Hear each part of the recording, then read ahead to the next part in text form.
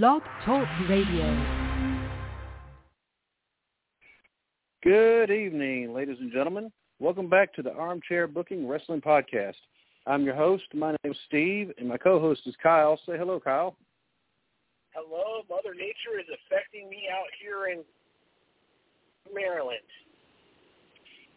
Yes, right now, Kyle, you are literally on the road right now, aren't you? On your way home?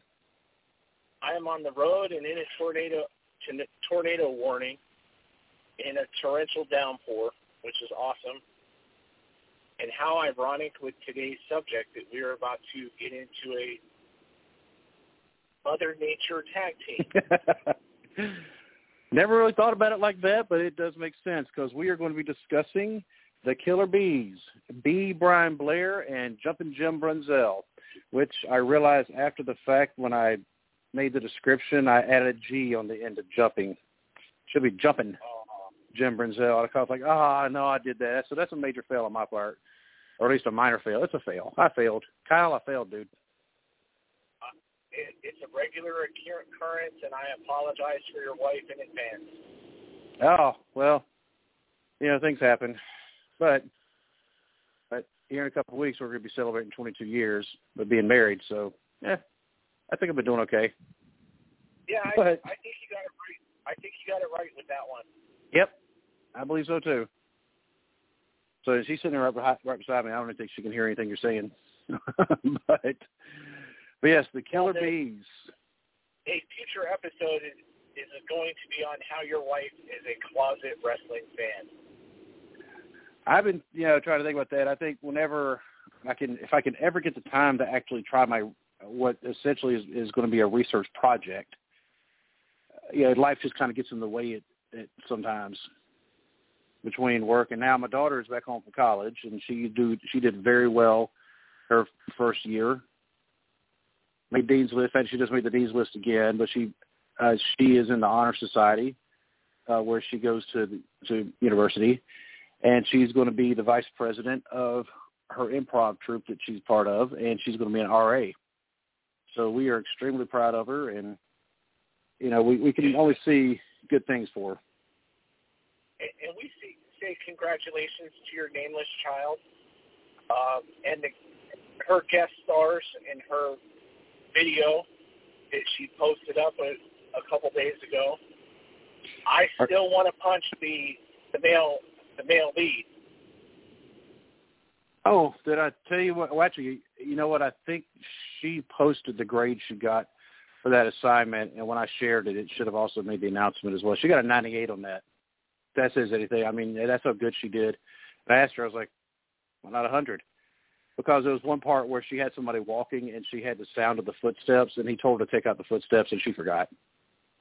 So very, very minor detail. She still got a 98. And she rocked that class. The male character could be a wrestler. It very well could be. He just has a face and all body mannerisms that make you want to assault him. He's Morrison. Honestly, that's what reminds me of is Morrison. I could not believe how much I wanted to assault that character watching a silent film. Well, think about this. She wrote that entire thing, the entire film, the script, everything. She wrote it.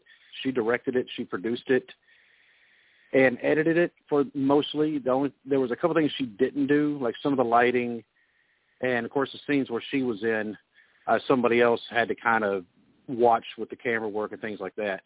Because she's only in her own film. She's only in it for maybe 30 seconds, if that. But the whole point was. Go ahead. You really have to know her to know she was in it. Mhm. But maybe I will post the link to that on the Facebook page and the Twitter page. And speaking of Twitter, well, actually, you know what? Before we start, let me go ahead and give all the contact and listening info, and then I'll get into some little bit of news and some kind of cool news about Twitter. But if anybody would like to contact us, please email us at armchairbookingpodcast@gmail.com. You can find us on Facebook at facebook.com/armchairbookingpodcast, or on Twitter @bookingarmchair. We have a YouTube channel. We're on iHeartRadio, on Stitcher, Apple Podcasts, and Spotify. All the links are in the description. And if you're listening on somebody else's, hey, just tell them to send it to you, and that way you can get the links. And if you can, just go on there, especially on Apple Podcasts, go on there, give us a 5-star review. Let us know how we're doing. Give us any kind of feedback. We really appreciate it. And we are still not taking phone calls. I think hopefully in the future, Kyle, I think that will change because I haven't even had anybody attempt to do anything in the past month or so. So I think we might just be in the clear. I'm sure nobody attempts, because you start every episode with, "We will not be taking calls." Possibly, but I think we will experiment with having pre-planned phone calls, because I know you're trying to line some people up. I'm trying to line some people up so we can actually have some dialogue with people, and some of these folks are actually in the wrestling business, and some are fans just like Kyle and I. But when I say fans like Kyle and I, we're not talking like the casual fan. We're talking somebody who really, really gets into it. Right? Yep. So have I forgotten anything? No, I think you covered everything. All right, cool. And I did tell the owner of the Northern Wrestling Federation, Roger Ruffin, I actually contacted him to actually inquire about this show they're putting on this Saturday, and he sent me some information about it. And for anybody around the Cincinnati area or Northern Kentucky area, this Saturday, May 8th, at the HITS Indoor Baseball Complex at 3785 Lake Park Drive in Covington, Kentucky, there's going to be an event for the Northern Wrestling Federation. And some of the matches that are already going to be on the card is going to be Larry D. You might recognize the name, Kyle. He's been in Impact. Larry D against Joshua. That's it, just Joshua. Pompano Joe against Damian Chambers. Juicy against Nasty Russ. Kimba against Andrew Reed. Swinger, that's his name, against Octavius Sinclair Bentley. DC against Alex Hayden. And there's going to be a future Stars NWF Scramble. I don't know what exactly Scramble is. It sounds like it might be a battle royal, possibly, but I think it's going to be something similar to that. Some of these names, besides Larry D, people may not know yet. I can tell you right now, because I've seen all these folks wrestle, and I can tell you, Juicy, this dude has his own fan club already. They follow him around everywhere. I'm serious. They even came to this little bitty town that I live in, and they all had, like the COVID masks that we're all wearing, our social distancing. They actually had some custom made that have his logo on there, which says Juicy. Juicy. Yeah, I mean, and he's good. He was one of the final four that was in that battle royal back in, was it November, I believe? Yeah, so, I mean, yeah, he is good. Kimba is another one who's really good. And, I think that once he matures a little bit, because I know he's only like 21, 22, and he acts like a 21 or 22-year-old at times, but I think once he gets a little bit more maturity, I think he will be something. They did not mention some of the other, I guess, people being involved, because the person that she posted this or retweeted this was Small and Mean Selena Dean, our friend. And she is going to be involved in a summit of sorts. I think it's what they call between herself, Nikki Victory, and Big Mama. That's her name, is Big Mama. Because of what happened at the last event at the baseball complex there in Covington, where Nikki Victory was in a tag match trying to fight off the opponents. In fact, one of the opponents was Selena Dean. Big Mama came in, cleared the ring, and then turned around and spiked Nikki Victory, who was the NWF Women's Champion, spiked her through a table. And Selena Dean was the golden ticket holder for the women. And she cashed that in like a boss, grabbed that leg, hooked it, 1, 2, 3, boom. New women's champion for the NWF. And so she's going to be there as well.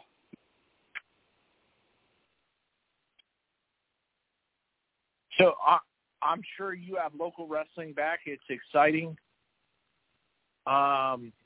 There's a gentleman that picked on your son that you posted about not too long ago. Yes. He is wrestling?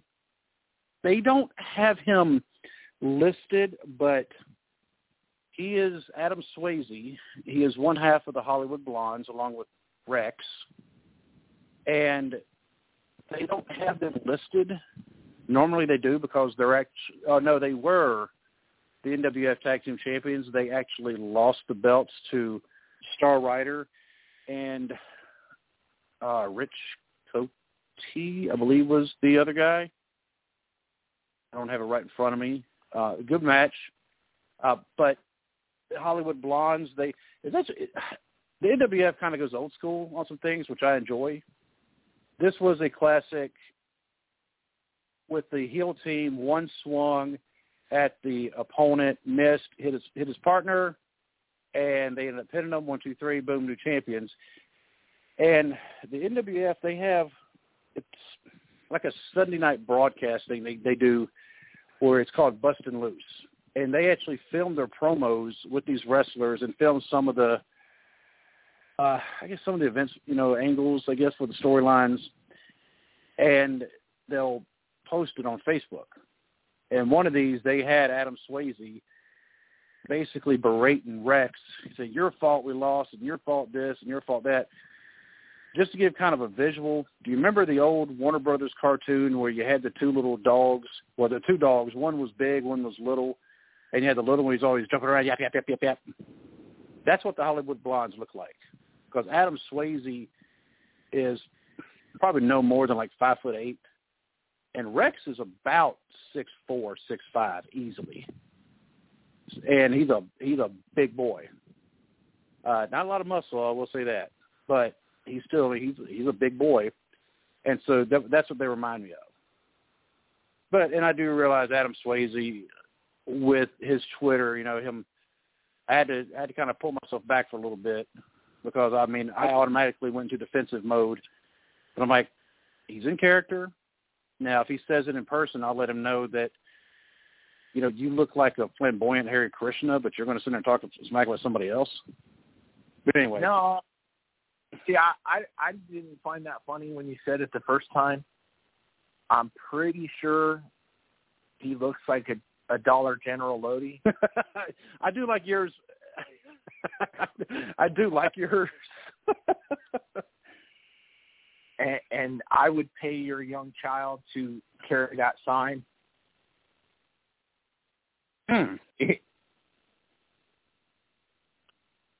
Wow. Because, I don't know if anybody except for Juicy's fans. I'm telling you, dude, if you ought to see this. In fact, I think, you know what? Does he follow the Twitter? Let me go check. Yeah, he might actually follow Twitter. He does. Juicy follows the Twitter page. So I'll see what I can do about maybe getting him on, at least for somewhat of an interview. I don't know how long we'd be able to do it. And I don't know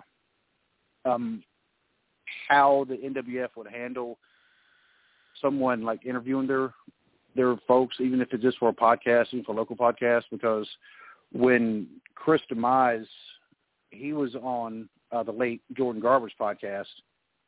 And in fact, Chris Demise, he actually, when I posted that Jordan had unfortunately, passed away, it actually hit Chris, a little hard too. He's like, man, he said he was the first person to ever interview me. He said that hurts. So, but his interview when he did it, because Jordan had just he had just kind of signed on with them in a way. He was actually going to do like some of their interviews for them. It was going to be a regular thing. And of course, obviously, it didn't happen. He just did the one interview and that ended up being all. But he did it. It was worked interviews. Everything was in character, so I would like to actually speak to some of them, and especially someone like Juicy, and say, man, how did you build up such a following already? But anyway. The options might be limited in your part of the country. Possibly. We'll have to see. Because I'm trying to make a little bit more contact with some of the folks in the NWF. Randy's actually been helping me out a little bit because he actually knows those folks, because he's actually had quite a bit of interaction, because at one point he has, or some points, different times, he has actually been some of their medical personnel on standby, because Randy's an EMT. And so he's doing them. He did a fantasy camp with them years ago. And some of them he's become friends with, and he's friends with them on Facebook. And I think he follows. He doesn't do a whole lot on Twitter, but he's kind of helped me out. He actually introduced me to Roger, and there's another guy named Icon Lee. That's another. I didn't even see his name listed. He may be part of the Future Stars. This dude is good, and he actually still believes in kayfabe, because we were talking to him afterwards, or trying to talk to him, and he's like, nope, don't talk to me, and just the way he was doing it. And at the end, he said, yeah, Randy. And it was almost like he kind of gave Randy a wink, like, because he remembered who Randy was. And Randy actually told me later on, maybe, it's at some point that day, he said Icon actually, obviously, away from the arena, away from the ring, just them talking personally. He said I guess he told Randy he would always respect him, because he said Randy always believed in him. He believed he would do good, and so he said he has nothing but respect for Randy because of that. But anywho, I've just been rambling. That's what I do. So the news of the week, Ava Marie has returned to Monday Night Raw.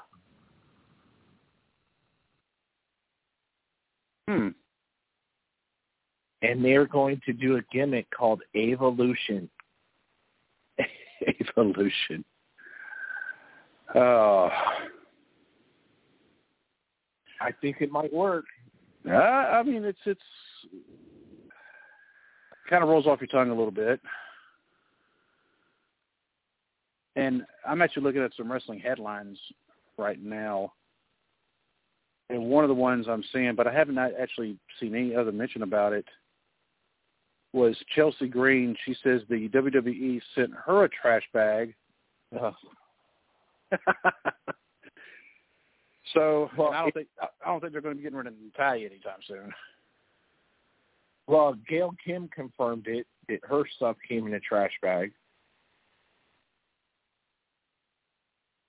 It must be something they do to the women, because they don't do it to the male wrestlers.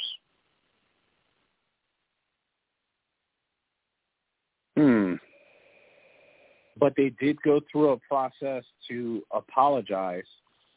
But, yeah. Oh, well.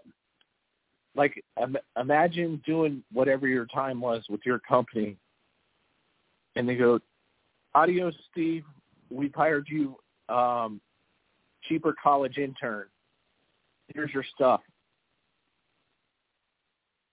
Well, my company, just because I know how they, if somebody does get like the short notice, hey, your job just got eliminated type deal, they walk them out of the building. They don't even get a chance to get their stuff, and they will box their stuff up. I do know that. But if they would put it in a garbage bag, I'd be highly ticked. But anywho, I know my office doesn't have garbage bags that size. How big's your desk? Oh, my desk is the size of your master bedroom. Your I have a desk? huge office. Your desk is the size of my bedroom. Yeah, my desk is huge. But I've got 7 different workstations on it. Oh, good Lord. Like, my office is probably bigger than my living room. I'm just imagining 3-headed monitor monster you got plus others. No, I got a 27-inch monitor that I use. Oh, you don't double up? Uh-uh. Okay, well, 37 inches, then. It drives me insane.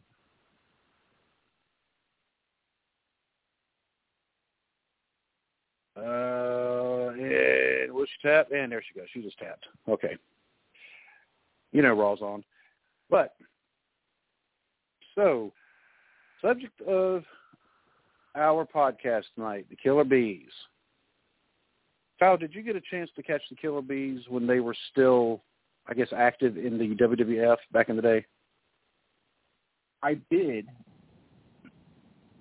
And the good thing about this is while I was watching AWA Wrestling on ESPN, I'm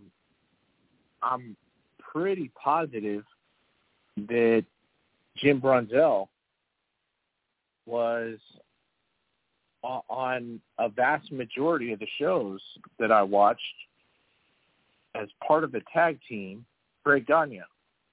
Yep, the High Flyers. And if Jim Brunzell is listening, which might be a possibility because he gave our Twitter account a follow today. So, Mr. Brunzell, if you're listening, hello, and thank you for the follow, and we appreciate everything you did for wrestling and are still doing. Apparently, from what I've been reading, you're still, someone involved. And I loved watching him. He had one of the best drop kicks ever in the business, period. And because he was a real athlete, he yes. actually out for the NFL here near D.C. with the Washington Redskins.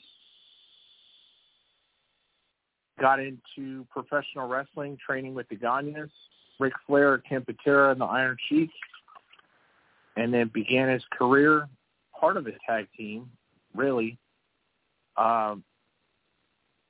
He won NWA Central States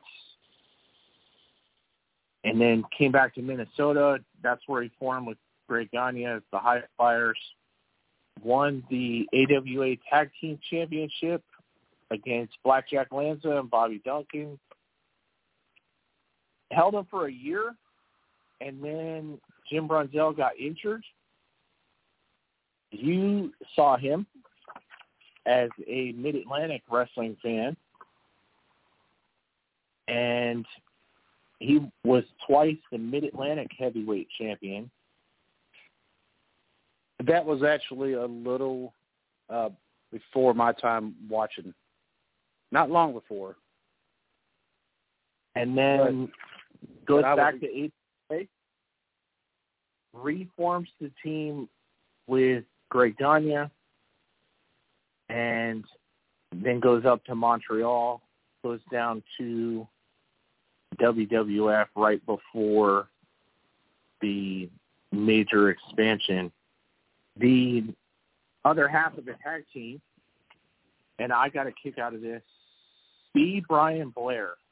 What yes. does the first B stand for?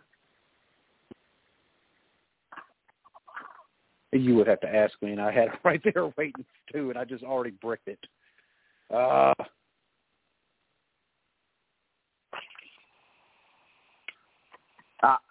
had the hardest time with B. Brian Blair. It's hard to say that really, really fast. Kind of like saying rubber baby buggy bumpers. I don't know. I can't find it again. Another football player, but never won a varsity letter in college. I read that, and I was thinking, that's kind of wild. I mean, he went transferred to Louisville on a football scholarship and still never got a letter. So he never really played. Right. Now, while going to college, he started training to be a professional wrestler with Hiro Matsuda. Starts wrestling out of Championship Wrestling from Florida.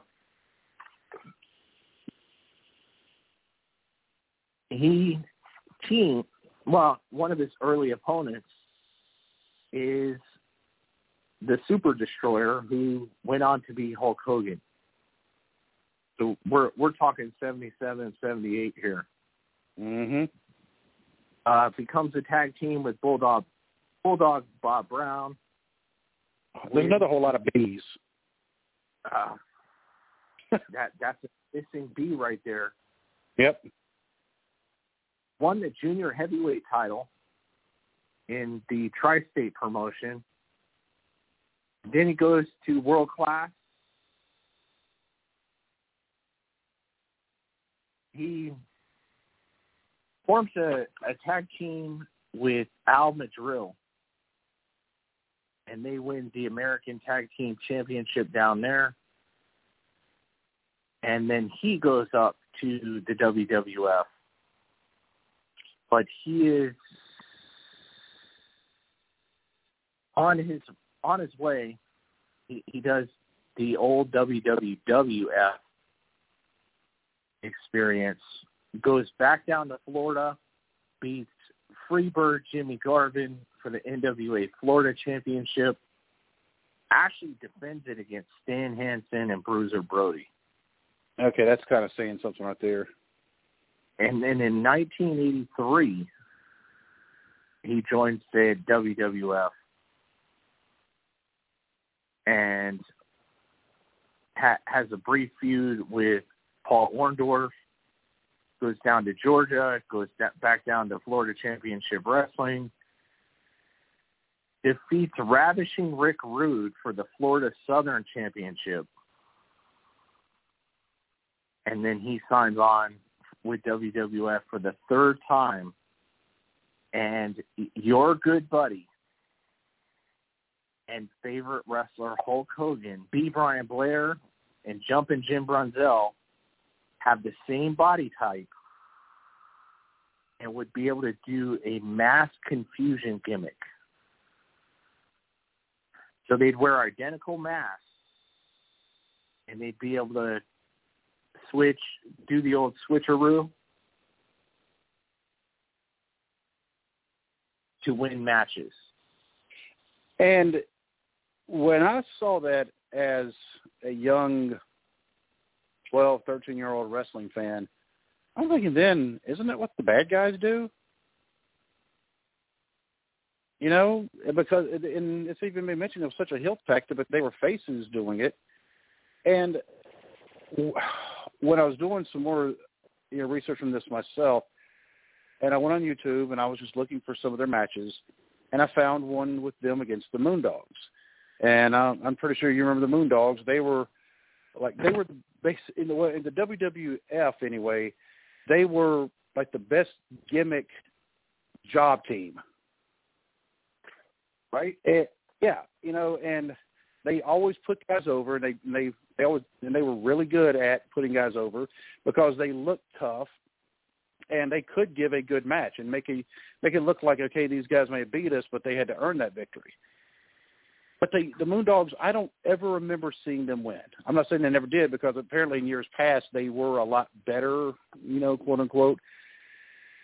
I don't know had they ever been given an actual run with the WWF tag team titles or not, but I know in some of the other areas like Memphis, the Mid-Southern, later on CWA, and I want to say maybe in Knoxville also, basically around Tennessee, they were actually part of like the tag team title runs, and they were actually treated more than just like jobbers to the stars, and that's kind of what they became. But watching this match with the Killer Bees against them, well, the Bees had to go, jump down. They had their masks sitting under the ring, and they put them on, and then they came back up for the Mass Confusion. But I think that actually kind of hurt them, because if you're having to put on a mask to confuse the Moondogs, what does that kind of say about you? And they did do that with every match, just obviously certain ones. But they pulled it out in all their major matches. Even though they shouldn't have had to. It's 1985 WWF. And this is the beginning of the Rock and Wrestling. And everybody had a gimmick. Everybody had a gimmick. As a kid, and you got to remember, we watch. Well, I definitely watched this as a young child. It was one of the most entertaining moments when the Killer Bees came out to wrestle. It was putting on the mask was a signature move. Mm-hmm. Absolutely. It was never like a move set, a kip up, nothing. The signature move was putting on the mask.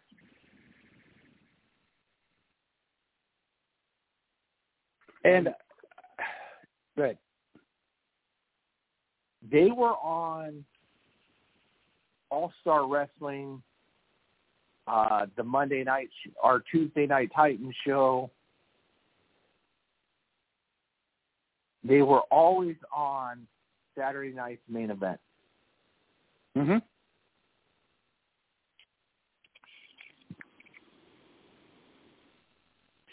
They were entertaining, and the fans liked seeing them. They were very, I guess, kind of a positive vibe. That's the best way I can put it. Opportunity to be something different, and that's funny. I just used "be." You did. Yeah, you totally did.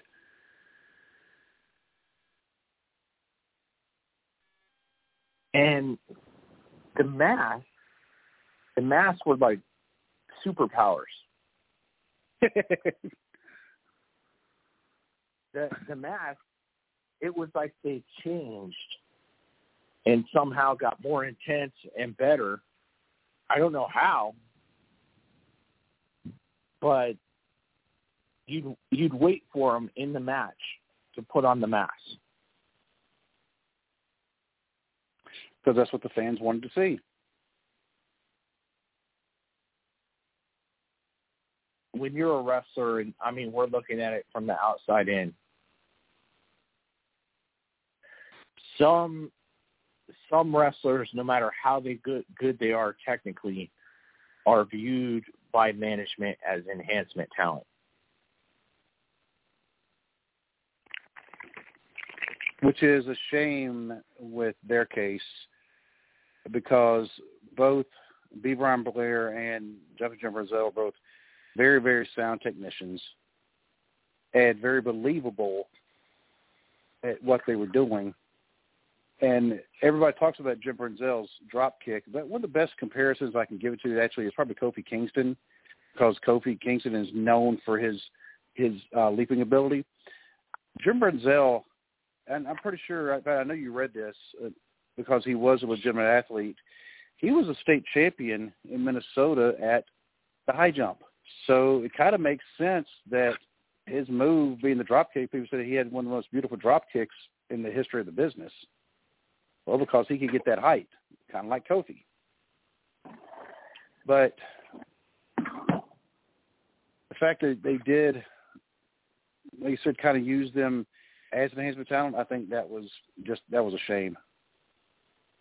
Well, you go through their careers, and the one thing about the gimmick to make it work, yes, putting on the mask during the match got a reaction out of the fans. And every video, WrestleMania 3, Saturday night's main event, they go under the ring and they put on the mask, and all the fans erupt.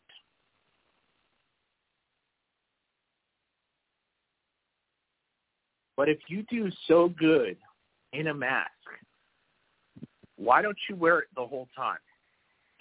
Yeah.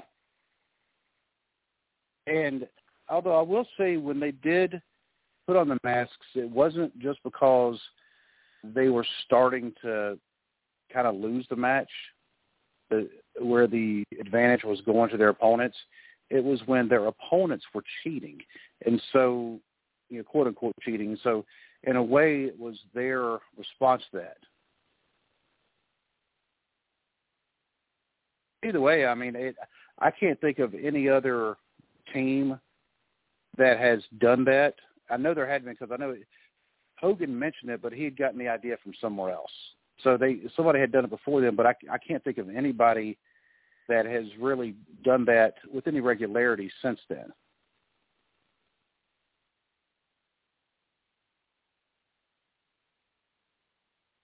Can you? Yeah, it's definitely something that could work. And a good example was the Conquistadors when played by other people. When played by other people, because was there ever a true Conquistador team? Because It seems, was there? After the original.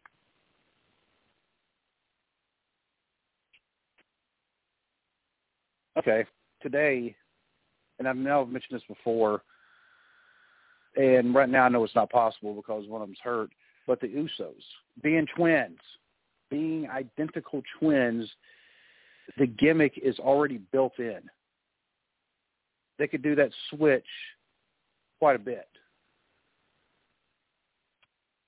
And I know the Bella twins, they did it at least once, because there was the case where, Charlotte pinned Brie Bella, but Nikki Bella was actually the champion, and they had done the switch. So Stephanie McMahon said, I know, but because they switched, you didn't actually pin the right one. And so basically it was a way of Nikki Bella, retaining the title to beat AJ Lee's record, but whatever. And I don't know why they don't, throw that in there when it's already naturally built in. And oddly enough, the only other time I could think of where two of the wrestlers who resembled each other, they had kind of this, about the same build and everything, was, I want to say it was the first time I ever saw the Hart Foundation wrestle on TV. Because Jim Neidhart was in the ring, and he was about to get pinned by whoever they were wrestling. And Brett basically pushed him out of the ring and then kind of got on, to pin the opponent, and just kind of hit his face from the ref. And whoever the announcers were, it's probably Monsoon, was saying, oh, and the ref didn't even realize because they're built so similar. But I don't think they couldn't have pulled that off all the time. No, I don't think they pulled it off at all. It was just that one time that I saw, and I couldn't even, that was 1985, 86. And that, I want to say it was before the Killer Bees had even, or probably right about the same time they did start with the WWF. But they only did it like the one time, and I don't think it really went over as well. I mean, they got the win, obviously, but they probably looked at it and go, well, build-wise, but face-wise, no. Ironically, the first actual team that the Killer Bees feuded with was the Hart Foundation. Well, the Hart Foundation, yeah. And this is the very early blue and black version, not the pink and black version we are more accustomed to.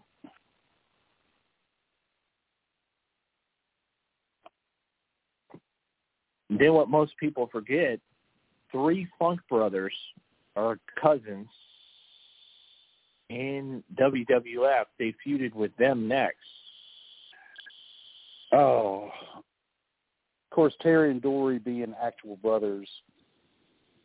Why they put Jesse Barr in a like a plastic Lone Ranger mask that's always being sold at like the drugstores for Halloween, and called him Jimmy Jack Funk? And that's my reaction to that is, But of all the tag teams in the 80s, the Killer Bees are on the big event show where we discussed that Paul Orndorff should have beat Hulk Hogan. Yes. The one up in Toronto. Then from there, they're the face challengers to the Dream Team of Greg Valentine and Brutus the Barber Beefcake. But just Beefcake back then. Beefcake. WrestleMania 2, they don't really do much. They're in the Battle Royal. They go to WrestleMania 3 in Detroit, and they pull off the B gimmick, but they lose by disqualification to the Iron Sheik and Nikolai Volkov. And this is where, as an adult, you see they're starting to make their way down. Yep. Because they're fed to the new team of Axe and Smash of Demolition. The knockoff Road Warriors, even though they were much better than how they were being used. And I mean, I don't even like to say the word knockoff because we know how good Barry Darsow was. We know how good Bill Eadie was. You know, so to put them in that kind of gimmick where it's very blatantly obvious they're trying to make their own version of the Road Warriors. But it is what it is. So they're fed to Demolition, and that establishes Demolition because the Bees were, no matter if they won or lost, they were definitely formidable opponents. Mm-hmm. Unlike today, where we just throw together two dudes and see if we can make it stick. And to think we have Hulk Hogan to thank for that. One day we will do a top 10 of Hulk Hogan's contributions to the wrestling business. The leg drop? Nope, non-wrestling. Non-wrestling contributions. Because another favorite of Steve is the longest Intercontinental Champion of all time, the Honky Tonk Man. Because Hogan pointed and said, "What about him? What about him, brother?" But 1987, they do the Survivor Series, the 10-man tag team match. And the Bees survived the Young Stallions. And this was a unique concept. They actually had 10 tag teams in this match. I remember that one because they had so many people involved in the match that they couldn't even get everybody up on the apron. Some of them were standing on the arena floor.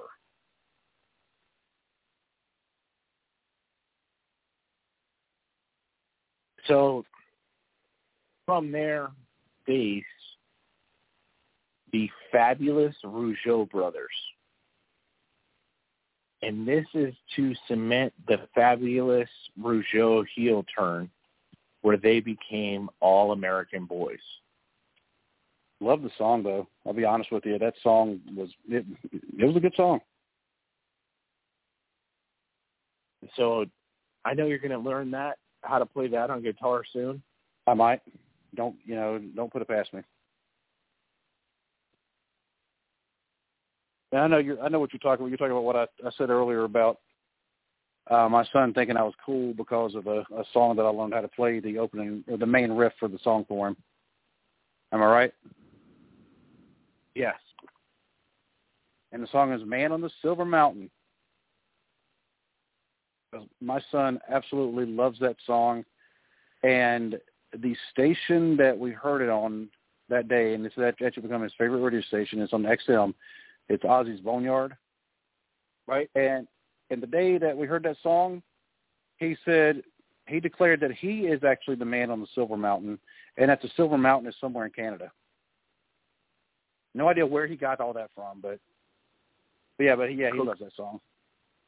The answer to everything is cocaine. Well, he was only like 7 when he said that, so. But anyway, it was still pretty funny. He is the man. He is the man on the Silver Mountain, and the Silver Mountain is in Canada. So, but yeah, I learned how to play. It's actually not. It wasn't that hard. And it's a Richie Blackmore riff, so it uses a lot of fourths, and he's usually finger picking. But that's a story for somebody else's guitar podcast. But anyway, so where were we? Talking about the Survivor Series and the match that had enough people. Well, that match, that 10-team tag team match, that one. You can think of it this: that actually had more people in it than some battle royals.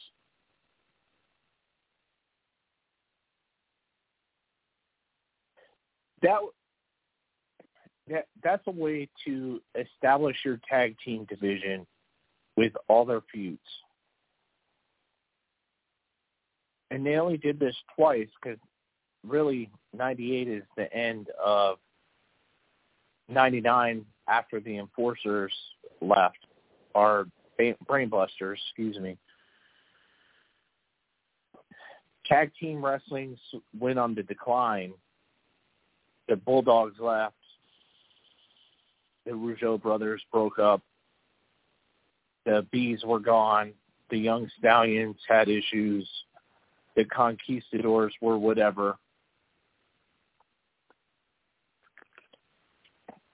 But you had, out of 10 tag teams, you had 2 jobber teams,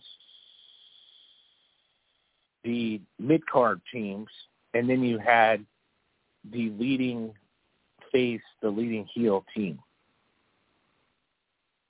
And you had that on both sides. And the Bees started off in the beginning, climbed their way up, and unfortunately worked their way back down.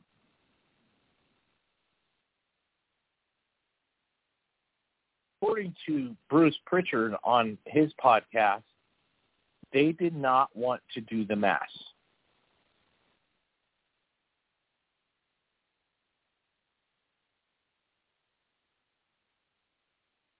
But they did it. Well, not for very long. If they came out with the mass from the beginning, the gimmick changes. And imagine being heels.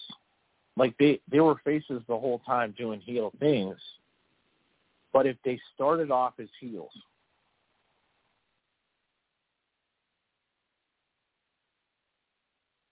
and cheated and did switcheroo things to gain an advantage.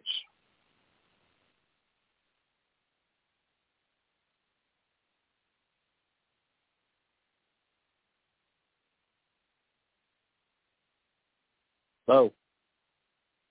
Well, and I'm just thinking, with them, they never did switch. Well, never did officially switch. One of the things that I found out in my research was this is the era of not having anything. Nothing was really broadcast live, except for the pay-per-views. But as far as like the shows that we would watch every week. Those were all pre-taped. They were in some cases they may have been a month old. And they also did this with some of the house shows, and they always had a camera at the house shows, which I believe they do now too. Just a camera just in case something. They always want to have some kind of documentation of it. But I was reading that Hulk Hogan had a lumberjack match against the $1 Million Man, Ted DiBiase. The Bees were some of the lumberjacks surrounding the ring, and the way they did the lumberjacks back then was they had one half were the faces, the other half were the heels. And the guys could, of course, go out of the ring, and they throw them back in. Well, Hulk Hogan, apparently, when he was out of the ring, the Bees were actually going and grabbing him. And normally it was the bad guys would grab the face and throw him back in. The heels would grab the face and throw him back in. But they were the ones doing it. And then apparently after the match, they gave Hogan a beatdown. And they were wearing the masks while they were doing this. And Hogan pulled the mask off one of them, and he had another mask on underneath. And so it appeared that the $1 Million Man may have bought them, but then it never showed up on TV. It was never discussed, and so I'm guessing maybe it was a way to see reactions of fans to see if they bought it, and I guess they didn't. But I never saw it, and that was one of the things that just read about earlier. But one of the things I mentioned in the description of the show when I was setting it up was there was actually another Killer Bee who did the switcheroo twice. Because one time he substituted for Brunzell when he wasn't able to make a match, maybe he was injured. And another time he actually substituted for B. Brian Blair. But they did the switcheroo. And I don't know if you've already read this. Have you already read it? I saw it. I watched that. You watched it? So it was SD, Special Delivery. It was SDB. Please tell me that one's on YouTube. That's where you saw it, and I just didn't catch that one. No, it's on Peacock. Is it? All right, I got to go find that. Because that's go ahead. The whole. There. It makes you miss 80s wrestling because on one side you have the Killer Bees, and they were great performers, and they had an exciting moment. I guess based on timeline, you could say they got replaced by the Rockers. Yeah, I think that's fair to say. As the babyface tag team, because Demolition went back and forth, Hart Foundation went back and forth, the Rougeau brothers switched, the Bulldogs left.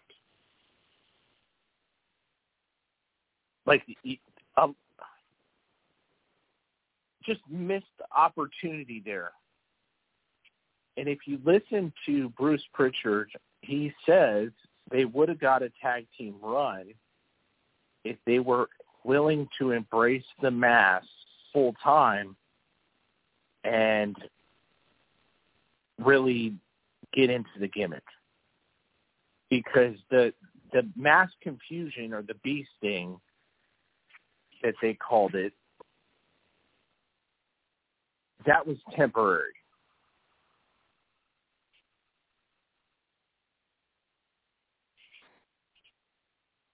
Well, one of the matches I saw within a day, and it was a squash match. I mean, just like the way it was designed to be, like what we used to see on Saturday mornings on TV back in the day when we would watch wrestling after all the cartoons went off. And it was the Killer Bees in a squash match, but one of the other opponents was named Jack Foley, who, as we know now, it was actually Mick Foley, but he was probably had to be one of his very first matches, because we know his second match ever, if you read his book, was him and Les Thornton against the British Bulldogs. So this one had to have been after that. And he did the honors, but I'm guessing this is the Killer Bee's finishing move, and this actually may have where the name Bee Sting came from. Brunzell, through the opponent, in this case being Mick Foley, off the rings on one side, and then Brian Blair would come off the other ropes, but Jim Brunzell had did the drop down, and Blair jumped off Brunzell's back and turned in midair and hit Foley with his butt. I'm guessing that may have been like a bee sting. It was called the Bee Stinger. Yeah, because that was one thing I could not for the life of me remember what their finishing move was. Their finishing move was actually a double drop kick. But they didn't use it a whole lot. They didn't, because then that was maybe why when I was looking for all this stuff. I eventually had to Google what is their, and could not find anything. And maybe that may have been something that kind of hurt him too. But Brian Blair, he's actually stated one of the reasons they left was because he said he was promised 3 times that they would have a shot or a run with the titles. And obviously it never happened. He said he was promised to his face once by Vince McMahon and twice by George Scott. And then it never happened, so that's when they eventually left. But and when their most notable accomplishment in WWF, the Frank Tunney Tag Team Tournament, and basically, much like the King of the Ring, they did this for tag teams.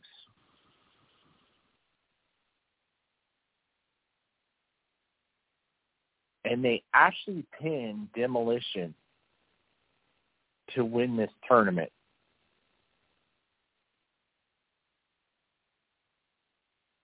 And if you look at the other teams they beat, there's only one team that's listed here that I would say was even a little bit suspect as far as talent. Danny Spivey and Jerry Allen. And it's not to say they're both not good, because I always liked Dan Spivey when the first time I saw him as Starship Eagle with Scott Hall as Starship Coyote. But in this circumstance, you have Spivey, who is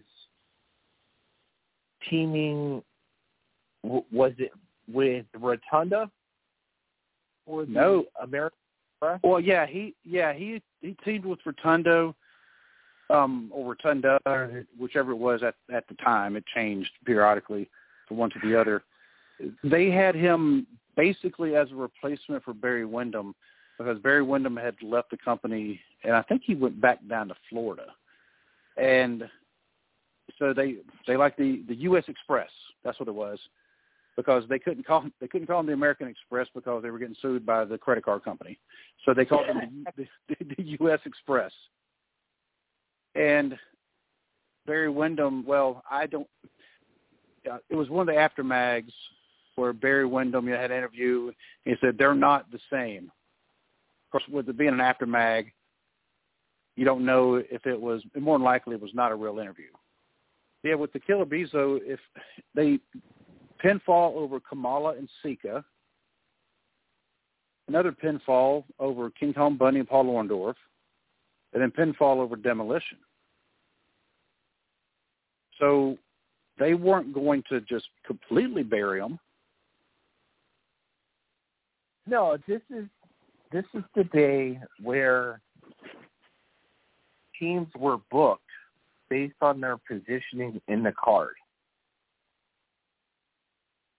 And that's what we miss today. Yes.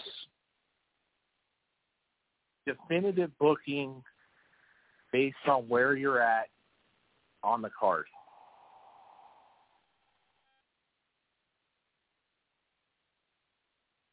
And would you say that the Killer Bees were, I don't know, say necessarily the last of a dying breed, but I think you said earlier, yeah, this was kind of a golden age of tag teams because there were so many teams during this time, and they were teams. It was two guys who at some point decided to form a team, or maybe they were put together with somebody else, but they gelled really well, and they gave themselves a name, which you don't really have that now.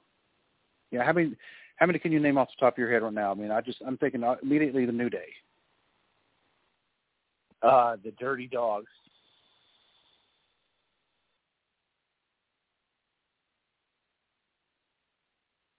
And there we go. No. I mean, what I'm saying. Go ahead. You have the Street Profits, which are very good. I do like them.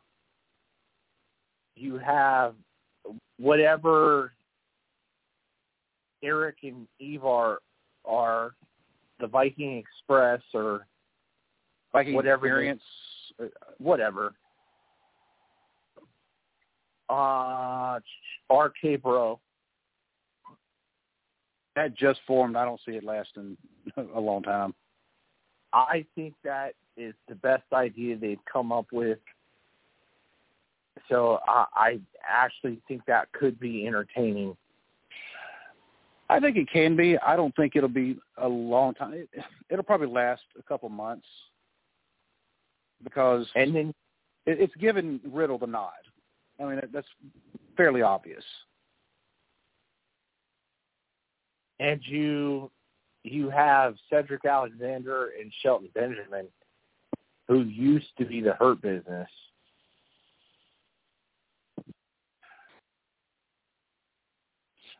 Well, think about back during this time there was with the Killer Bees, because, you know, we just mentioned some of them. You know, we mentioned Demolition. There was also the Can-Am connection with Martel and Zinc, which was actually a very good team, very underrated team. But then you also had Martel with Tito Santana being Strike Force. Then you had the Rougeaus, and you had the Bulldogs. You had the Hart Foundation. There was, I mean, we're naming these just because we knew them from back then. If back then, if you had said, okay, name some teams, we wouldn't even say, oh, so-and-so and so-and-so. We would say, oh, the Killer Bees. You know, we would actually name them by their team name. Miz and Morrison. I mean, it's their last name and last name, but is that really a team name per se? Probably not. Yeah. You know, Rude and Dolph Ziggler, do they have a name?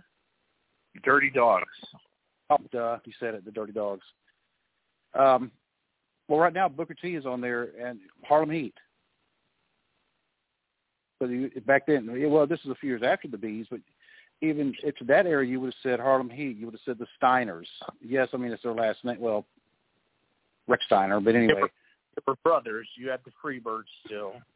The Freebirds, the Rockers, the Midnight Rockers with the Rockers, Rock and Roll Express, Midnight Express, but that's why. What? The Dynamic Dudes. Yes, the guys who would always carry their skateboards but never actually ride them. Makes you kind of wonder.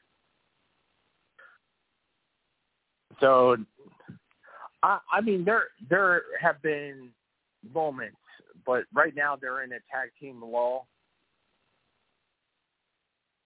Right, you have the Lucha House Party. Yeah, you're watching too. I take it.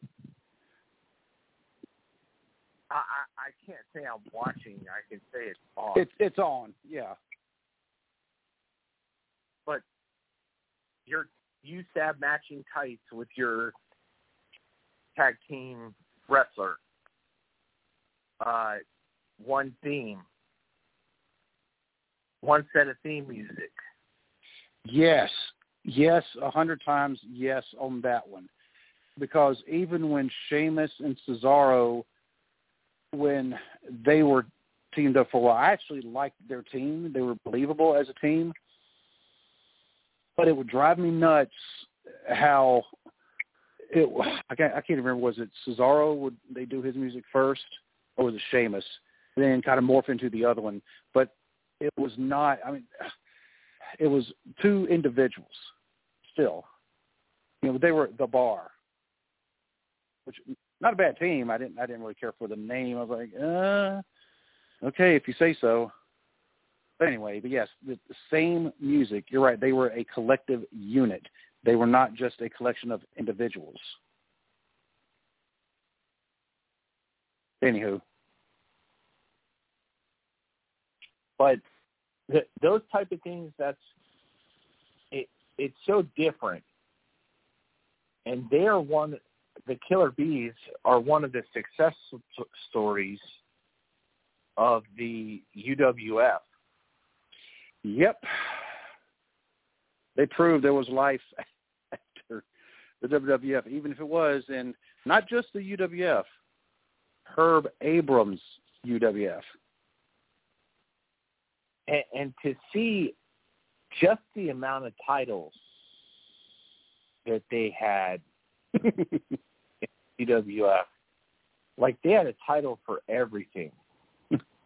It was like Oprah Winfrey giving out titles. You get a title. You get a title. You get a title. Everybody gets a title. And like right now, they had the UWF Midget World Championship. Little person. If I was not reading a historical fact, that would offend people. I know.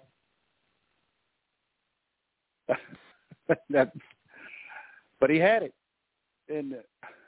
But they finally got some gold.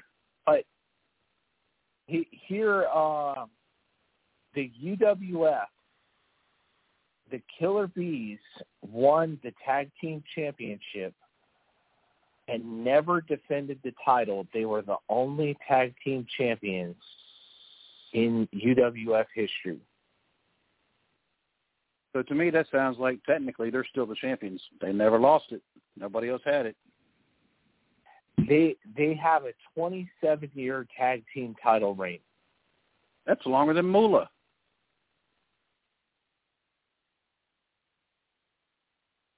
So arguably, they could be the greatest tag team champions of all time. Yep, they could be. And it's funny how you say that.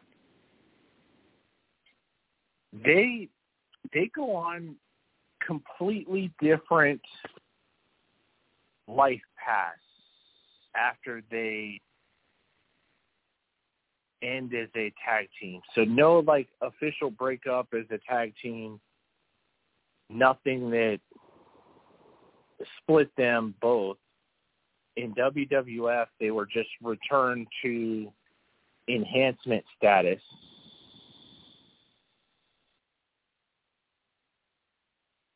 Then Brian Blair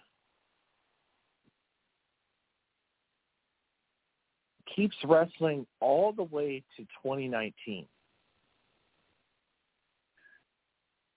Let's see. So he would have been 62 years old when he finally called it a day.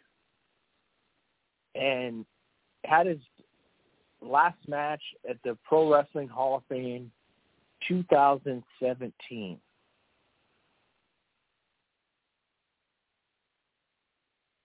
And then he's got two kids. One of them is actually named after Bret Hart. Yep.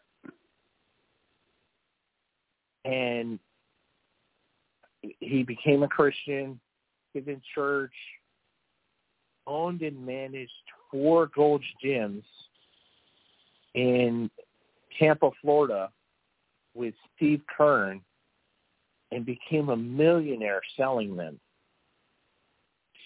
Yeah, I saw that too. I was like, wow. was present when Brutus Beefcake has his facial injury on the parasailing accident. Well, not just present. You could actually arguably say he actually saved Brutus's life because he pulled him out of the water. Yeah. Can't understate that. But has been inducted into the Luthez Tragos arm of the Dan Gable Museum and Hall of Fame. And he's currently the president and CEO of the Cauliflower Alley Club. And to this day provides for his fellow wrestlers through donations to that organization.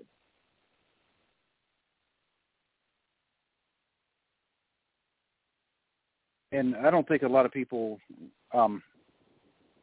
really get, that's one of the things about the Cauliflower Alley Club is what they do is they take care of the old timers, you know, the ones who came before them and paved the way.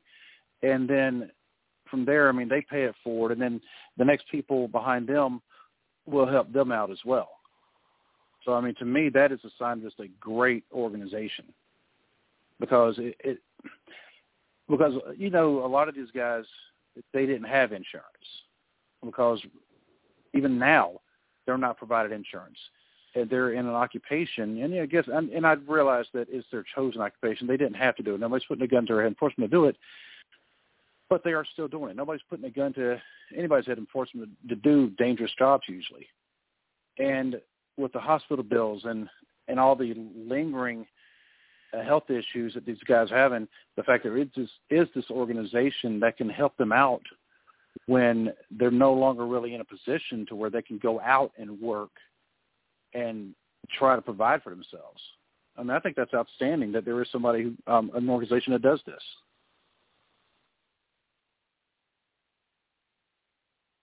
Yeah, I'm listening. Sorry.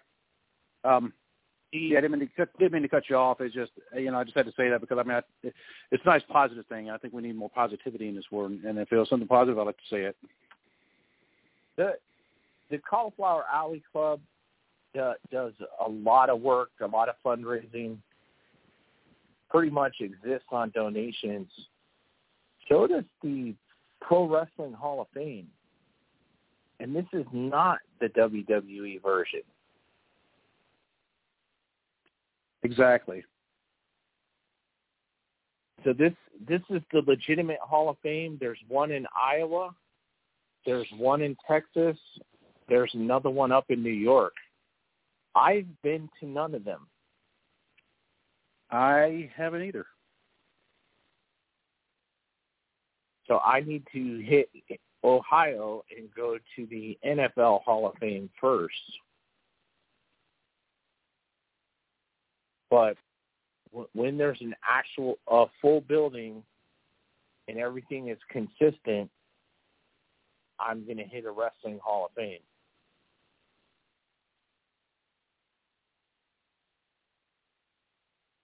Well, if I say, yeah, the one in Iowa, yeah, I mean, it is a museum. It has been hit. It got hit by some flooding in 2008, but they had to close it for a little bit, but it reopened in 2009. And I think that's the fact they do have a physical building, or like you were saying, you know, 3 physical buildings, gives it more legitimacy than the WWE Hall of Fame because there is not a physical location. Although, didn't we talk about this one day, you know, where we thought it would or should open up? And I believe I said Orlando. Right. Here's something sad. I'm trying to think, have I ever been to any Hall of Fames? I have not. And here's the really sad part about that. I lived about 5 miles away from the Golf Hall of Fame for almost 15 years and never set foot in it. And then it moved. I've been, my children are all out of school now. and we went to the same art museum on 5 different field trips. It's like no one in the schools could come up with any other place for these kids to go.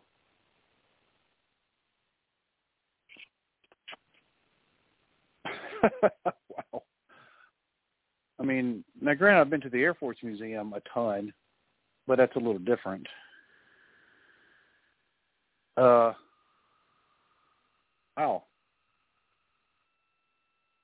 Well, speaking of Hall of Fames, I mean, do you think the Killer Bees are Hall of Fame worthy? And we're talking judging on their own merits, not well, if so and so's in there, then yeah, the Bees should be in there. Because there's quite a few people I could say, well, if they're in there, then yeah, the Bees should definitely be in there. But just judging by their own merit, their own contributions, just your opinion. Do you think that maybe there is a place for them in the WWE Hall of Fame or in the Professional Wrestling Hall of Fame? As a tag team, because we know Brian Blair, he is part of the, he is part of the by himself. He is part of the Professional Wrestling Hall of Fame. As a tag team,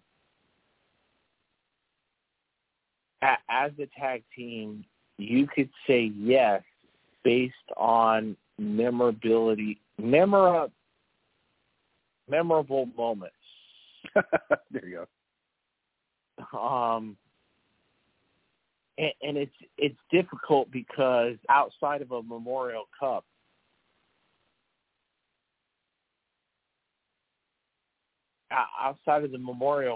there's nothing that says they were the best at a given time.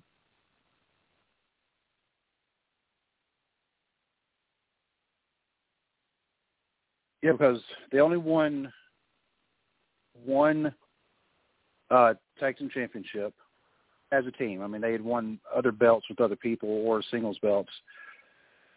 But the titles they won were not part of the WWF or WWE. It was part of the UWF, Herb Abrams UWF, which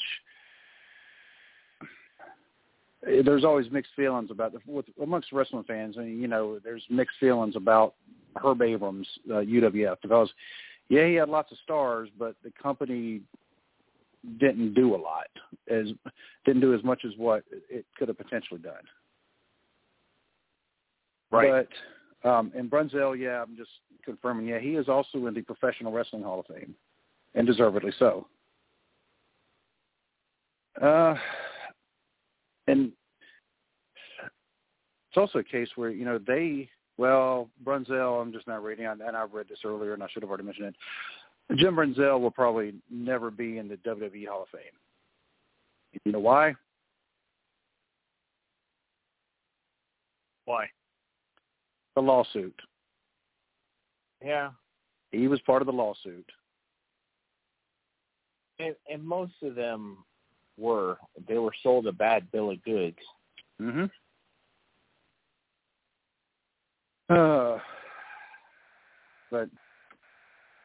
But the lawsuit, and what we're referring to is the concussion lawsuit mm-hmm. that was thrown out of court last week. The WWF concussion lawsuit, 60 wrestlers signed on to it that they weren't informed of dangers, and there's no possible way of telling anything that happened to them is the direct result of negligence. You chose to get in the ring, to keep working, to do whatever. And the lawsuit was a way to make some money. So they thought. They did not win.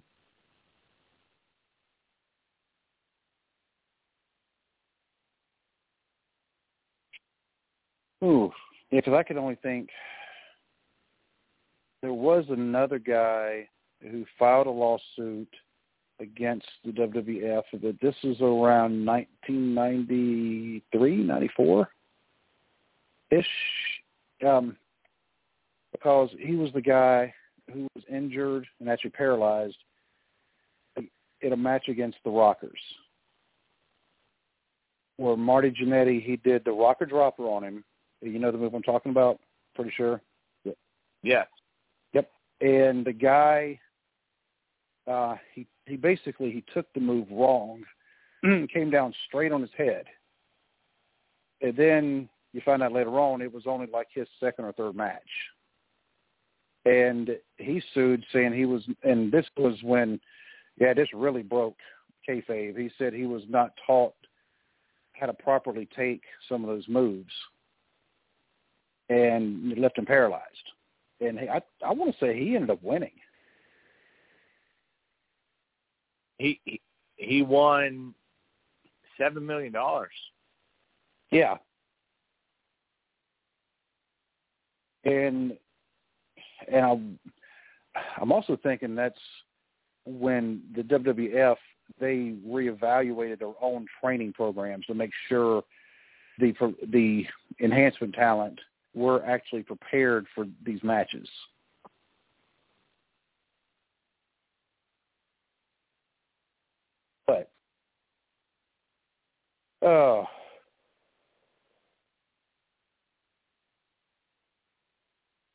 But good opportunity to talk about some lesser known, lesser appreciated performers from the 80s. Yep. Go ahead. One thing for the Killer Bees, I wonder how they would have done in Mexico with the mask gimmick that they did, and if they missed the opportunity down there. You know, because masked wrestling, that's a very good question, because masked wrestlers in Mexico are viewed very differently than what they are pretty much anywhere else in the world, with the exception of maybe Japan. Because the masks, they become so much a part of them that some of the wrestlers, when they passed away, were even buried in their masks. And it's a huge, huge deal for them to lose their mask. And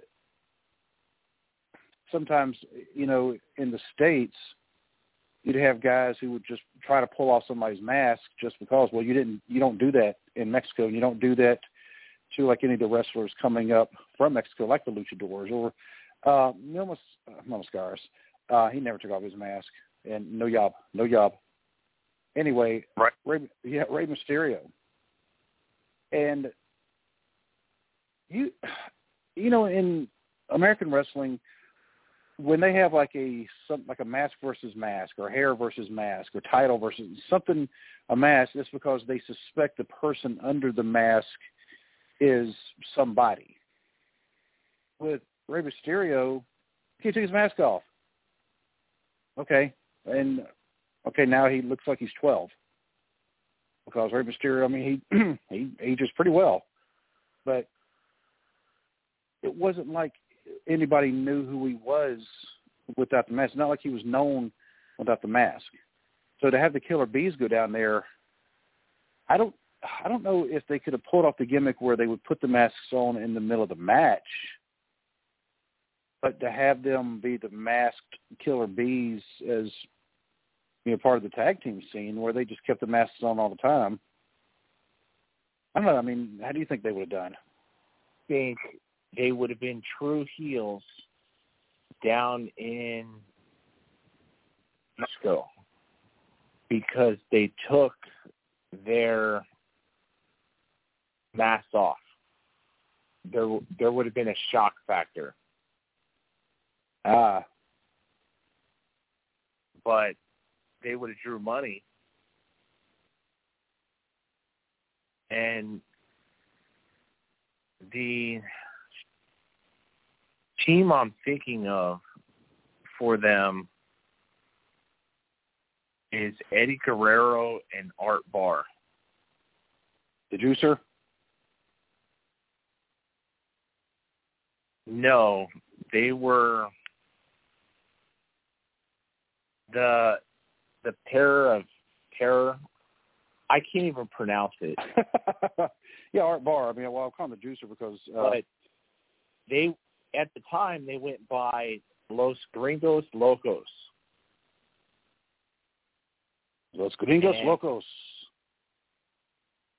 This would have been 94, but let's say 93, 94. Killer Bees versus Los Gringos Locos. That could have done some money, especially with the disrespectful mask. But with Los Gringos Locos being heels,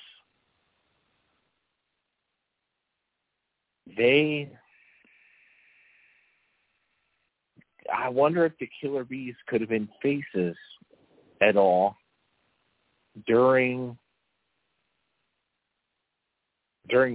a gimmick like that.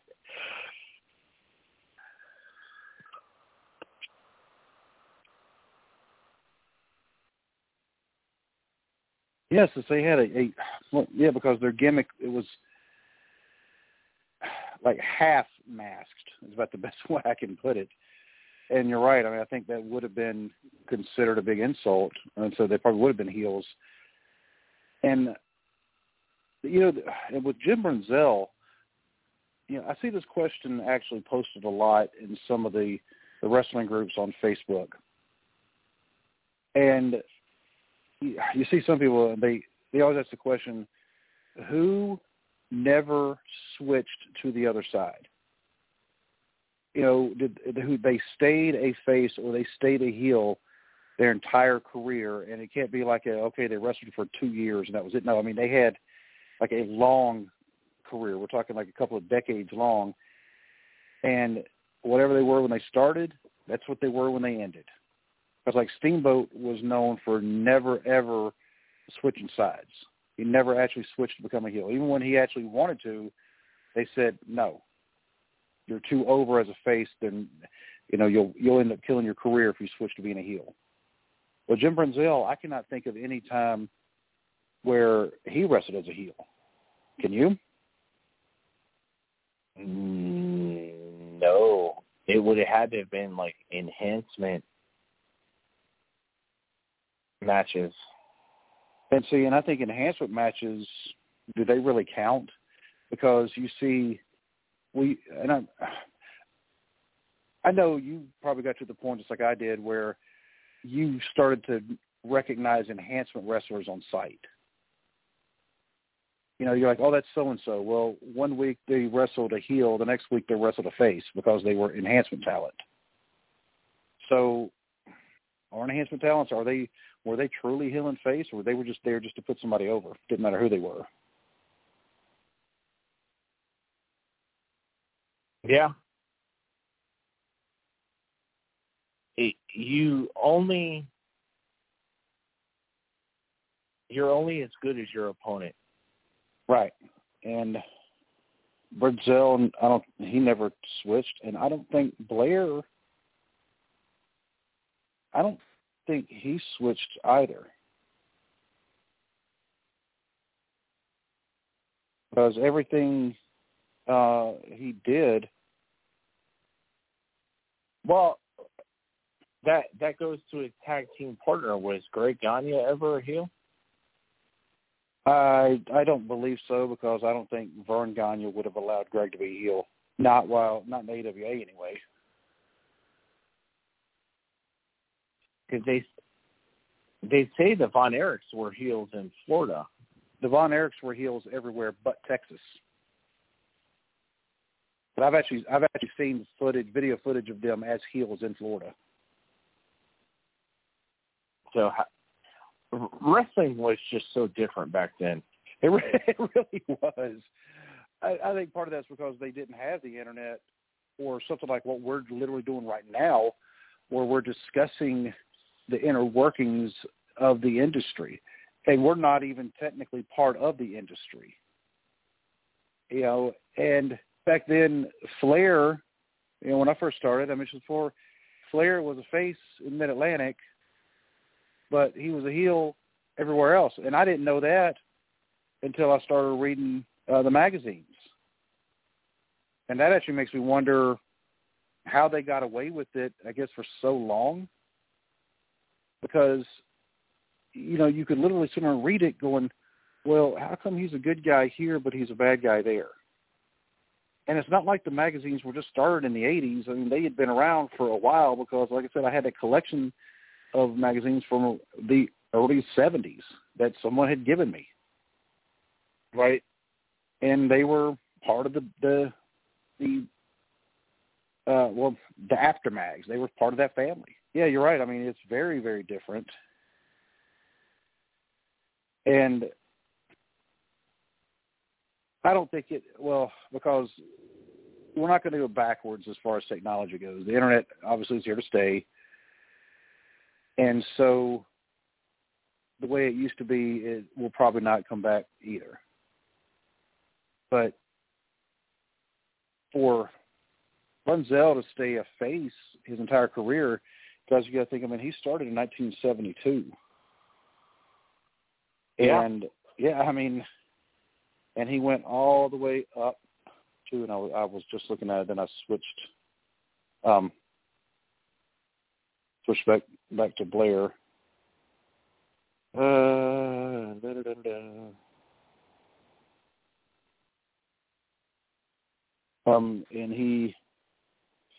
Brunzell wrestled until 1999. So 27 years. And as far as we can tell, never switched sides. Stayed a face his entire career.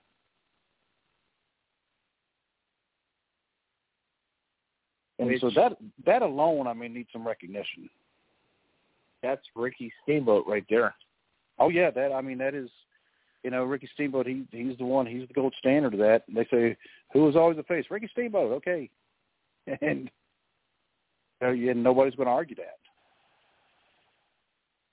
But Brunzell definitely needs to be mentioned. And as far as all-time, I dare say all-time great teams, were definitely teams that you wanted to watch them because they were fun to watch. And they were good wrestlers, and they put on good matches, and they entertained us, and we enjoyed it. We didn't turn the channel when they came on, and we cheered them when they won, and we were sad when they lost. And I know earlier you actually asked me, how did I come up with this? Well, I mean, you know exactly because you said it to me because your football team is named what, Kyle? Killer Bees. We're the Killer Bees. And I am looking everywhere for a Killer Bee mask.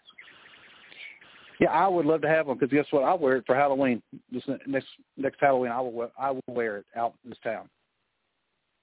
And when you sent that text to me, it was right as last week's podcast had ended, and I was thinking, how funny. But now I was like,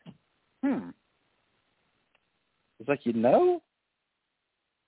it's really not a bad idea because I don't think anybody's ever done anything on them. I think it's kind of overdue, and they've been forgotten. And they shouldn't be. And I'm like, you know what? Let's roll with it. Because I think we've had a pretty good discussion so far.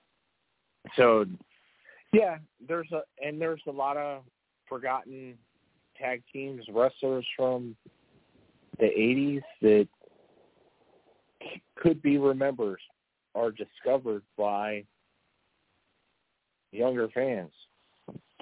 Power and Glory. Undoubtedly, and I can't believe that they did not have a championship run because that would have been golden. Their finishing move is still one of my all-time tag team finishing moves, the Powerplex. I've only seen one other team do it, and they did it as a tribute to Power and Glory, and that was what the crap? FTR. going to say the Revival. No, can't call them the Revival anymore. FTR. And they did it. Of course, I mean, they are a great tag team. I don't see how we didn't mention them earlier, but they make it a point to be a tag team to bring back, that kind of wrestling, bring back those tag teams like the Bees. Now, FTR, I think now they should walk in wearing Killer Bee masks. In fact, if somebody's listening to this show right now and you know them, tell them to get the masks. Kyle and I want to see it. And then tell Kyle where we can get the mask because we want the mask ourselves. I bet Conrad Thompson has one. Right? He probably has an authentic Killer Bee mask. He's got Wahoo's headdress.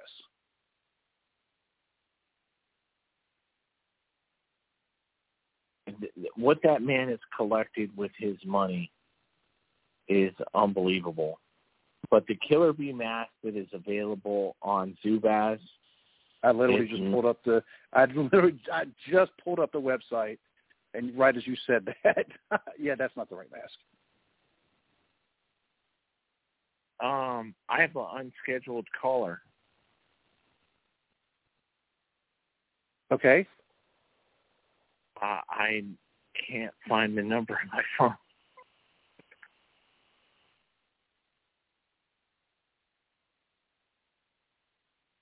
Is the person going to call in now? Because we've got about 20 minutes. Why do I not have this number in my phone? What did I do with it?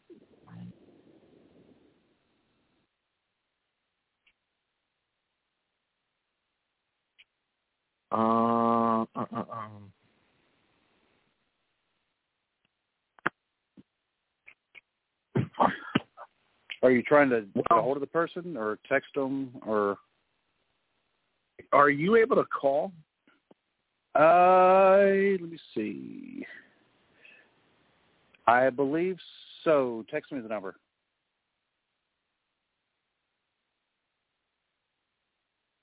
All right. This will be a first, ladies and gentlemen. Yeah, there is an option where I hover over, there's a phone there and it says call a guest. We've never done this before. Okay. I am about to there it goes. And text me the name also.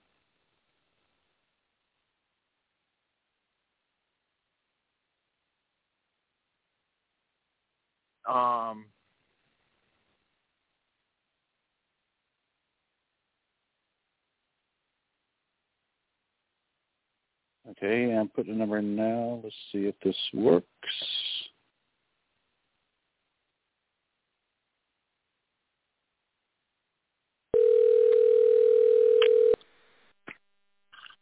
Well, this is odd. You can hear it? Yeah, dial. I am here. Hello? Hi, Kyle. Hello, how are you? Hello. Can Hello, you hear me? us? Yeah, I yes, can hear we can hear you. Can you hear us? Oh, fantastic. I can. Hi. All right. And you are Kyle's friend. I am. 20 years.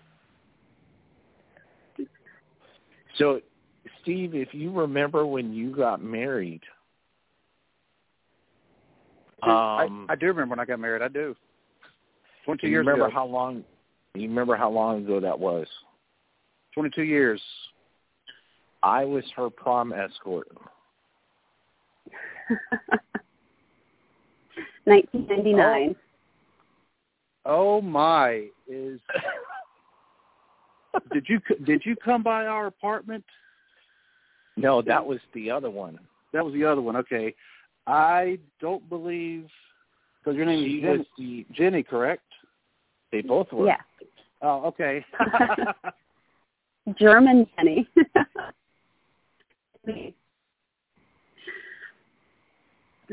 So right. She used to come by when we watched all the dumb wrestling at 1:00 in the morning in our dorms. I don't. I don't remember a whole lot, though. I wasn't very into it. I thought you guys were kind of saying how you guys would prepare, like, all week for one night. I mean, I was in the dorms, but if I was in the dorms, I would have been right there with Kyle doing that. That was the days of illegal cable boxes. Oh. I guess, I remember. Yeah. No, I didn't even realize you had to pay. Well, we didn't, but we had a modified cable box given to me by a cable technician, and that's how we watched. Is it like a Hello Billy? Yeah, like a Hello Billy kind of situation. Yep. Cable guy. But what else did you get for free? Steve, I can't. Hello, Billy. I can't tell you how many hours. Like it was me, her, and someone we won't name that sat and watched just the dumbest, worst, whatever was on television. Yeah. Late at night. So Jenny, when where everybody are you else now? is sleeping. I am actually in Florida, in Jacksonville. Okay. Yeah, I saw by the area code, and I was like, I just saw part of that was covering like Pensacola, and I was thinking maybe Pensacola. No, you're on the other side. You're still in a Navy town, but I am. The other side. Yeah. I honestly, consider myself from the Panhandle, though. Okay. So since we're talking about wrestling, Steve, Jenny has never heard the story of the day we first met. Oh, good God. Uh-oh. Okay, let me tell the story this time, Kyle. Okay. Uh-oh. Kyle's first night at work, where we worked. We don't discuss where we worked just because that's a little too personal, but where Kyle and I worked. And there was this new airman, and I was just basically talking. We all, and Kyle knows this later on because I know he did the same thing. But you kind of feel the new airman out. Here they are, and Kyle, he was in the habit of shaving his head. And hey, that was genetic. It was not my fault. Well, either way, though, I mean, you kept your head, pretty slick. If you were to ever all of a sudden show up with a mullet like I have now, I would probably die of a heart attack, to be honest with you. So would I. And, yeah, but and so I was mentioning something about it. Nice bald head. And then, Kyle looked at me, and because my hair had been receding, and I was only 25, I think, Kyle, at the time. But my hairline was already back to the middle of my skull. And Kyle said, well, at least I'm bald on purpose. And I was like, oh, okay. Okay, new guy's got jokes. Okay. Yeah, exactly, sassy. And one of the things that can happen to somebody new, and this is one thing, I was known as somebody who would play what they call Jeep jokes. And a Jeep joke is where somebody new, in your section, you would play a joke on them. But, I mean, I also had kind of my own policy of I would never do anything that would be considered malicious. I would never do anything that would cost the person money, not on purpose anyway, because I did actually damage somebody's property one time unintentionally.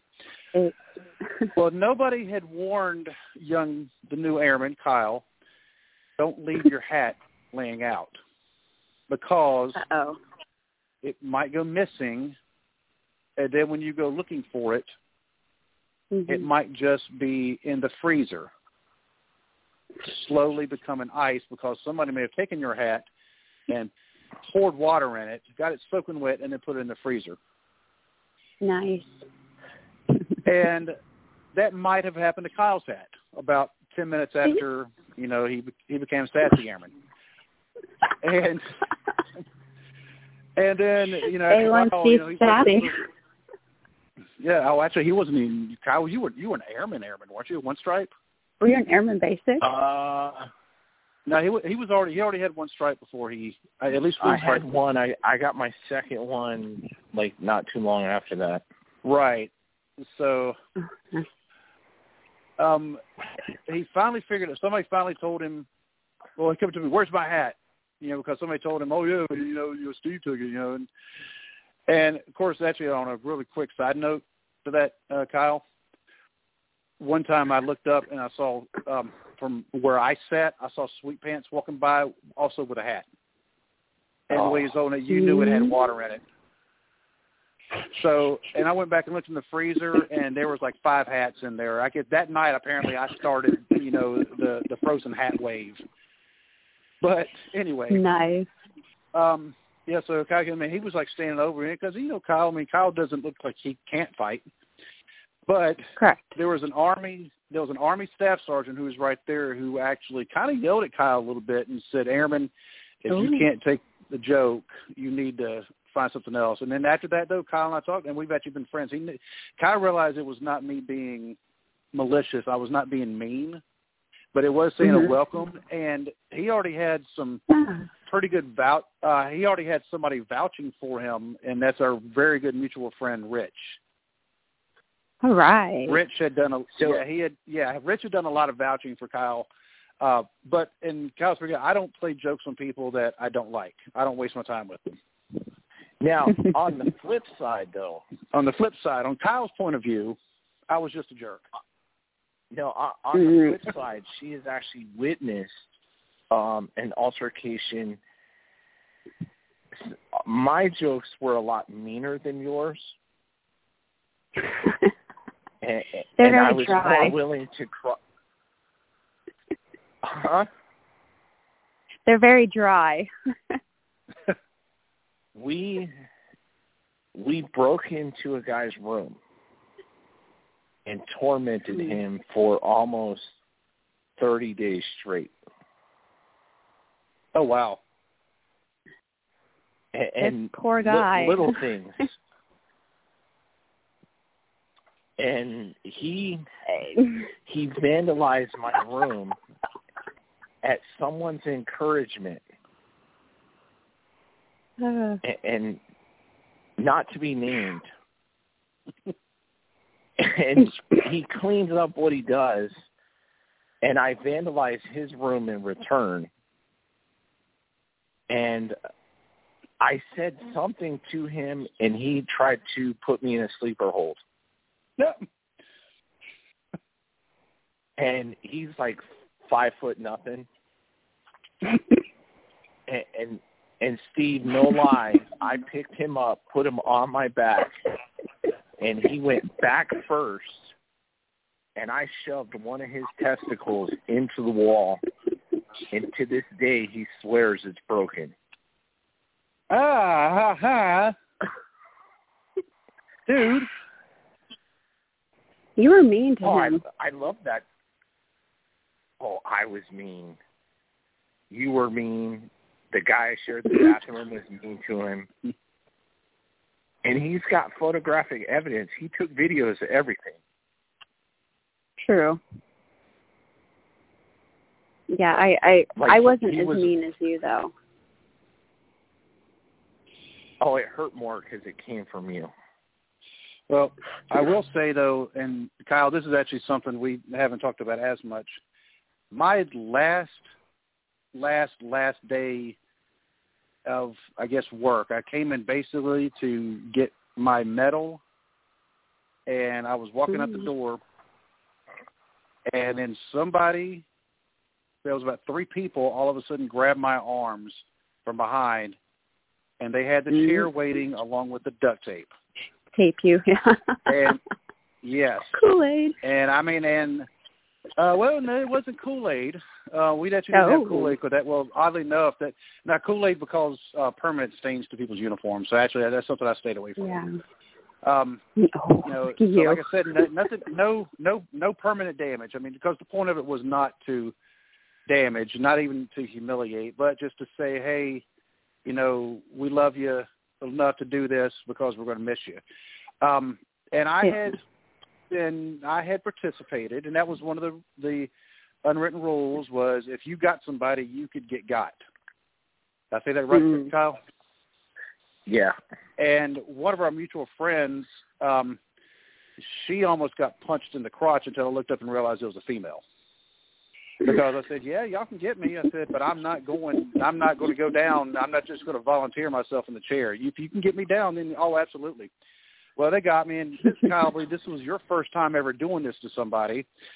And Kyle did not realize there were certain things that because you poured stuff on their head. You poured ketchup, mustard, things like that on their head.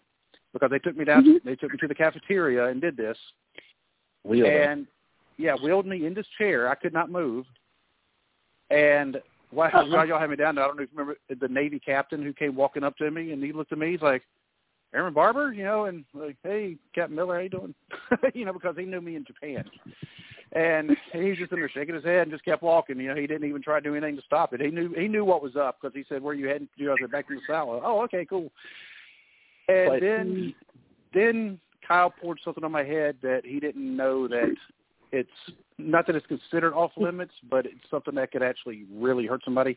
Kyle poured hot sauce on my head, and I could feel it going down towards my eyes. And I actually had to yell, Kyle, get the hot sauce, get it off my eyes, quick.